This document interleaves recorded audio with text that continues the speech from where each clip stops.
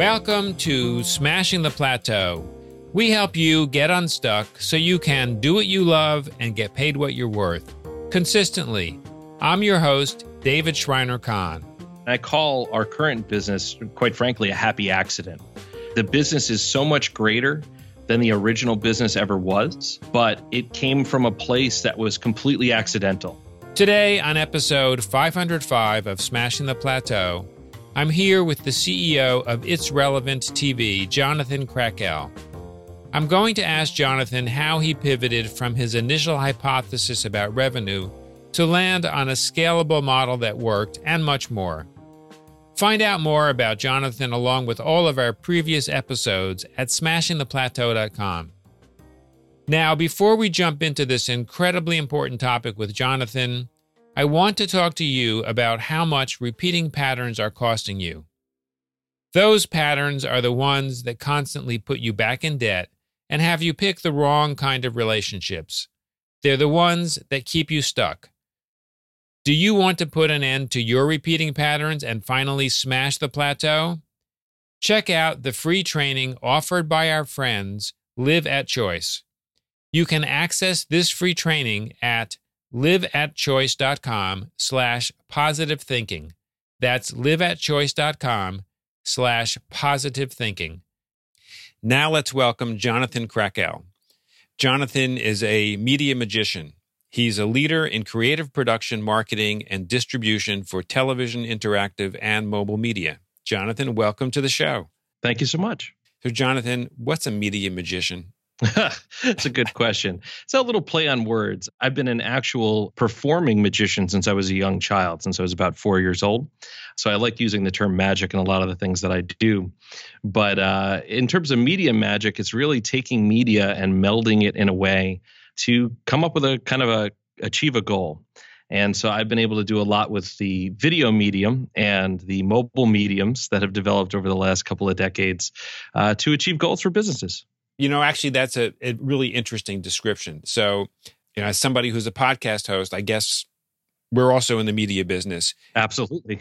Right. There's so many people that use media to create and share content. But I think what I've seen is that there are a lot of people that don't think about what goals they're trying to achieve, and they don't specifically look at the media portion of what they do as it directly relates to achieving those goals. So true. So true. I mean, I think a lot of people think about that in terms of social media. We've seen patterns over the last several years of people feeling like, well, everyone's on social, so my business should be there. But then they're not really thinking about, what do I do with it when I'm there too? Like, how is it that I'm trying to meet them, or what's the message? And like I said, video has been my kind of core zone, my area of real expertise, an area that I studied and both that I've worked in for a couple of decades now. And it's that medium that really brings things to life. It brings magic, you know, certainly to things as well. So what are some of the ways that video can achieve goals? Well, it's easy at kind of bringing a compressed message, you know, so if you have an idea or a thought or even a few thoughts that you want to get across to folks, video is a great way to do that. I know I've heard the phrase over and over again, a picture's worth 1,000 words. And I've heard people say, well, if a picture's worth 1,000 words, then a video is worth so many more. But it's just that notion of, you know, in a short period of time, you can both show and tell and give people a feeling, just kind of an emotion, by seeing a great video. And I think it does a lot. And it doesn't matter what industry you're in. I know some of the folks that have been on your program before are coaches and folks that engage with people one-on-one and personally. So video is a great kind of mechanism for them. But it also is a great mechanism for a business that has millions of customers or a business that has tens of thousands of employees in terms of getting a message across to them in a way that is consumable, it's concise, it's thought about, it's edited, you know, you're really getting to the core points. And it conveys something in a shorter period of time than it would if you were kind of writing out a long essay or you had a PDF document that you had to get something across. So I think that's what's so great about it. Jonathan, do you think that there's a way that video taps into emotions that can help achieve a business goal, particularly around marketing and sales because people buy based on emotion in a way that other forms of communication don't do as well? Absolutely. I mean, without a doubt. If you look at, take a company like Apple and their products, when they came out with the iPod, that wasn't the first MP3 player on the market. It just was the most successful because they created something that had simplicity. It had this emotion of having 1,000 songs in your pocket. The message that was conveyed and the excitement and everything through the video, through the commercials that they did, was something that it really plays on that emotion. It's not telling people so much about your product. It's about what they feel or what they get when they're using it that video is so good at. And that's kind of what's led me to doing what we do today. So is that kind of like the core of what you do is capturing that emotion in video to help businesses with their business goals? Yeah. So what I'm doing now, and it kind of took the course over the last few years, but my company now creates custom TV networks. So we looked around it, okay, where do you see video, right? And a lot of folks would say, oh, on my mobile phone is kind of the top thing that comes out now, or on my computer. Or you might think back and say, well, obviously video lives on television. I mean, that's like the first really video mechanism that's been around a long time. That's the staple that we all have in our homes. But many businesses are now adding televisions, partially because they're so inexpensive, right? You can go to Best Buy and get one for $200. I actually saw a 50-inch television in the supermarket the other day for under $300. It's that pervasive out there right now. But businesses are putting up TVs. And so what my company does is we've kind of really analyzed what is that TV doing for the business, or what is it doing to the business in positive and negative ways, because it's doing something depending on what you put on it. And so our focus is really around putting great things on the television, helping our clients, strategize what they're putting on, and then helping them fill in some content as well. So we're not just putting custom content on the screen at all times, because then you'd have to be a TV network of your own to do that. Each business does not have that much video. But it's about putting meaningful content, things that people enjoy watching, mixed with content that helps the business. What's an example? Well, we work with a lot of medical offices. We work with car dealerships. We work with sports arenas. I mean, we work in a variety of industries. And something like a car dealership, for instance, prior to us coming in, they're using cable television. It's the easiest, most accessible thing you can get for TV. And what they find on cable is that they're showing kind of uncontrolled content. So maybe it's Jerry Springer's on right now, or maybe they have CNN on and they're just showing the news. And they find that customers are complaining more and more about that kinds of content. That it's too political, or, there's something about they don't like Judge Judy or whatever it might be. And on top of that, they're actually creating some risks for the business in that someone like a car dealership, if you've got cable TV on, you're seeing, 16 to 22 minutes of ads an hour. And in that 16 to 22 minutes of ads, you probably get 4 minutes of advertising for other car dealerships. So you're actually telling your customers where they can buy a car for less money. It's just crazy. So we come in, we remove all of that competitive advertising. We have something called competitive ad block, a registered trademark of ours. And then we really strategize around what do their customers want to see. And it's not just automotive stuff, because we're all human beings. Just because you're in a car dealership right now, or a medical office, or a restaurant, doesn't change who you are and what you like watching. So we look at the demographics of the folks that are there, and we bring in a variety of content. So there might be a cooking show, and then there might be some home and garden stuff, or a news brief that only goes on for 60 seconds and doesn't have opinions, or people sitting around a table arguing about what the president is or isn't doing today. Really kind of neutral or positive things to get people in a good mindset while they're there. And then we mix in ads for their own business. So that car dealership can talk about the new model that just came out, or the fact that they've got a great lease offer, or that they've got something going on in service that they take care of everything for you, a great warranty, something like that. We mix in their social media even. So we've got Facebook, Twitter, and Instagram. We bring in their posts live on the television. So in real time, as they're posting new stuff to those social media networks, it comes up on the TV, and that encourages their visitors to follow them as well. So it's just doing more with the television to get them engaged, to get people not feeling bored, not counting the minutes, entertain them, inform them, but then also have some gentle messaging so that the business is actually getting something out of the TV. Not just the visitor's happiness, which is obviously very important as well, but once the visitor's happy being there, let them know reasons that they can come back, kind of that upsell opportunity. So these are video monitors that are displaying inside the car dealership. That's correct. For visitors and customers to see. Exactly. Jonathan, this is an incredibly fascinating niche. How did you get into this? It's kind of an interesting story. So the company itself started out as a news company in Stamford, Connecticut. We were very hyper-locally focused.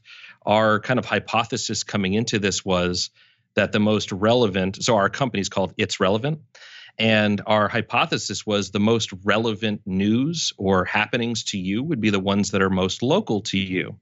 So we created a video network for news that was competing with, local or regional television networks, ABC, NBC, Fox, those types, and then local regional kind of, 24-hour news networks as well. And we put together video news that we really had this editorial focus of trying to find things that people could be a part of as opposed to be a victim to. So if you think about news overall, you turn on TV news, a lot of it's political now, but beyond that, you're looking at car accidents, fires, shootings, stabbings, a lot of crime, a lot of stuff that's, kind of a lot of downers, a lot of depressive kind of things that are coming on. And there's a lot of stuff going on in each and every community throughout this nation that's great, that you could be a part of. But so much of the news cycle is dedicated to this negative stuff that people never see it. So we kind of set out, we said, look, there's plenty of stuff going on. Let's start in Stamford, Connecticut. Let's find the good news, and not just the good news, but the news of what's really important to the folks in Stamford and show it to them. And so in 2011, we launched and we started doing just that. We had a crew of video journalists that went out. They set up interviews, they talked to folks, they went out to events, and they created short 2-minute packages of this news, brought it back, and we broadcast it on the internet and on mobile devices. As we went, we produced in about 4 years' time, we produced about 10,000 original videos, which you can imagine being I know recently crossed the 500 episode threshold here on this podcast. You can imagine 10,000 episodes of video being done, how much work goes into that. And that was all in just one town. We were really focused in this one town hyper-local market. The challenges, though, that we faced were really around generating revenue. So we had venture capital funding. This operation, the plan and the idea of scale of it was to scale it across the country, have news crews everywhere, and really redefine the way people thought about local news. But it's expensive. Having multiple people in each town, not just region, but town, reporting every day and creating video is not cheap. And we were advertising supported, just like every other news station, website, newspaper that was out there. And it was unbeknownst to me at the time, but we were actually in one of the most saturated markets for hyperlocal news in the country. A reporter for the Columbia Journalism Review had reached out for an interview and shared with me that there were 56 hyperlocal news outlets in Fairfield County alone where we operated. So it was very saturated and very, very difficult to kind of cut through that. There were folks in town that had been advertising with the newspaper or with television for years. So how do you convince them to kind of jump ship there or take some of their money and try something new with it? It's very difficult. A lot of businesses are kind of set in their ways. So we spent about 4 years creating the news, generating an audience, and at the tail end of it, we created a television network. And this TV network had a very limited audience. The idea of it was to put it into public places within the town. So we got it into the town library. We got it into an ice cream place. We got it into a medical office, a car dealership, and just found places where people were waiting and they had the kind of local news tuned on that TV all day anyway. And our kind of value proposition to them was, look, we've got a better news product. You've got better programming here that your customers will enjoy watching more. And on top of that, kind of the icing on the cake for them was we're going to give you ways to promote yourselves. So in the ways that I described earlier about how the TV platform works and how they can promote themselves, put their own videos in place, put messages on the screen, show their social media, was all part of that kind of initial pilot platform that we created. And it was a great success. The platform itself was something that the businesses loved. And we soon had businesses asking us, hey, can we put this in other locations for our business? We have a location here in Stamford, Connecticut, but we also have one in Miami, Florida, and one in Manhattan in New York City, and one in California. When can we put it there? And so we kind of had this crisis, within our business of crisis of scale. Like, how do we scale up? I mean, our dream obviously was to scale up across the country and do this, but I don't have news crews in Miami. I don't have news crews in Manhattan. And the cost of adding those crews on was very, very high. And so it was an opportunity for us to kind of take a look back. And at that point in our kind of history, we had to, kind of ask some serious questions around that. So, Jonathan, I find it fascinating that you had an initial hypothesis about where the revenue was going to come from for the business model with the hyperlocal news that wasn't working the way you had anticipated. You came up with a second hypothesis about where you could have your videos displayed, where you thought there would be an audience and there would be revenue. And then a third opportunity that was totally unexpected from these businesses emerged, and you paid attention to it and pursued it. And that has kind of led you in the direction where your business model is now. Yes, absolutely. I've always found that kind of the greatest things, and I call our current business, quite frankly, a happy accident, because the business is so much greater than the original business ever was, but it came from a place that was completely accidental. But at the same time, it came from us listening, hearing feedback and then acting upon it. And so when our clients were saying, hey, we'd like to have this here, we asked them, well, we can't produce local content is where we went with it. We said, look, we don't have local crews in Manhattan or in California or in Miami. What is it about this TV product that you like the most? And, among the things that they said were, well, we like engaging content. We like the fact that we can message to folks. And so we said, well, maybe we can do that without having to produce all the content ourselves.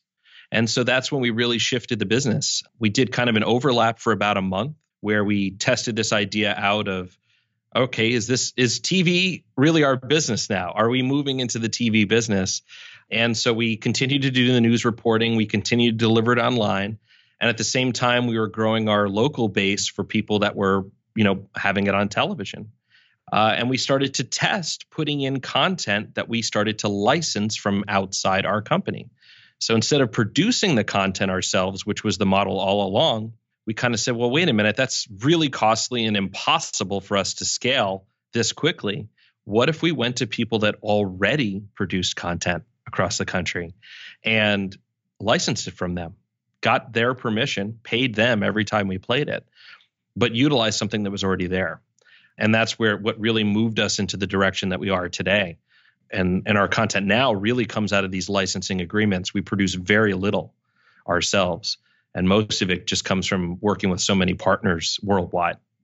So, Jonathan, reflecting back on this listening strategy that you just described, are there steps that you took that you think, if you had to do it again, could accelerate this happy accident outcome of a new opportunity?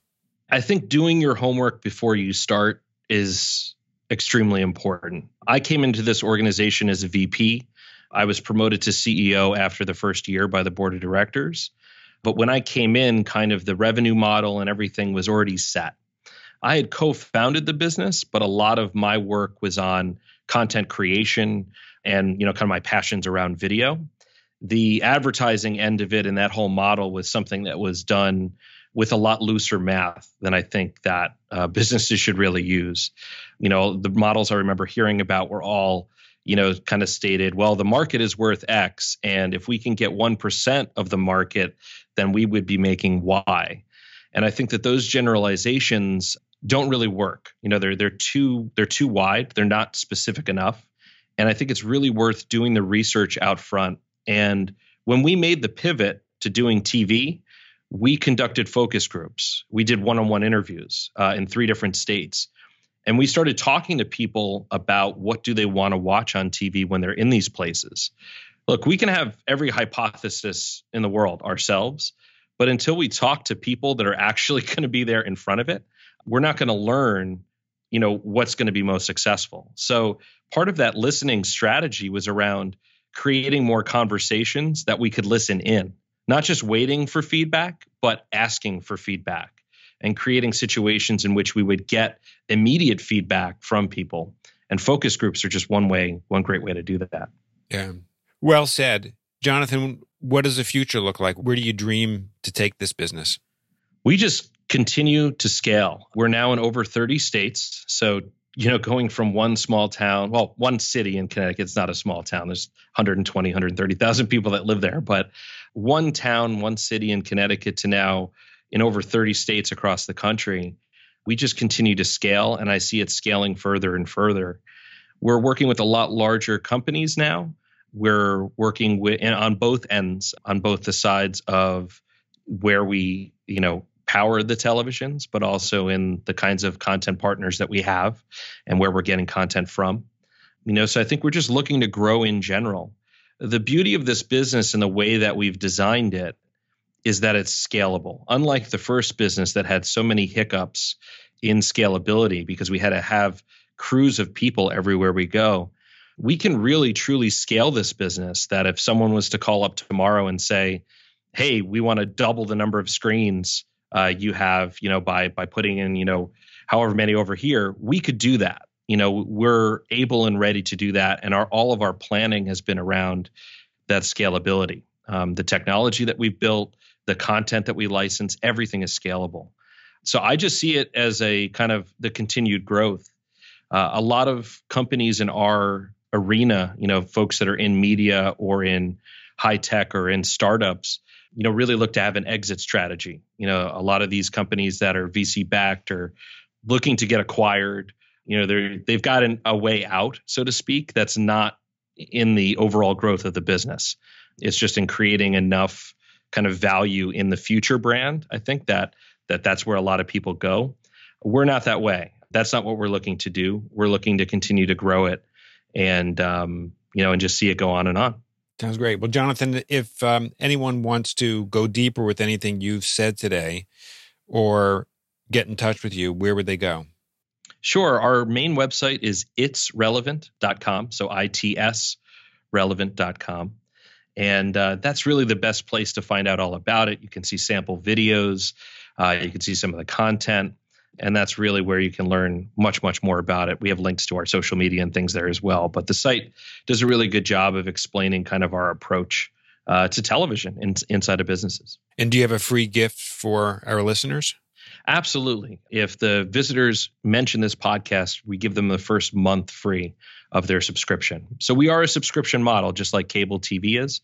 You just get far more out of what we're offering, and your ability to message and control the kinds of content that we have. Well, Jonathan, I want to thank you so much for taking the time to join us today on Smashing the Plateau and share both what you're doing in your business and also how you have made several really important critical pivots to gain the kind of traction that you've gained. My guest today has been the CEO of It's Relevant TV, Jonathan Krakel. Thank you again, Jonathan, for joining us. Thank you. When you visit the Smashing the Plateau website at smashingtheplateau.com, you'll find a summary of each episode along with the links we mention on the show. Today we learned how Jonathan pivoted from his initial hypothesis about revenue to land on a scalable model that worked, and much more. Remember to subscribe on whatever platform you listen on and leave a review if you can. And remember, when you support our sponsors, you help us bring Smashing the Plateau to you for free. Thank you for taking the time to listen to our show. I'll see you on our next episode.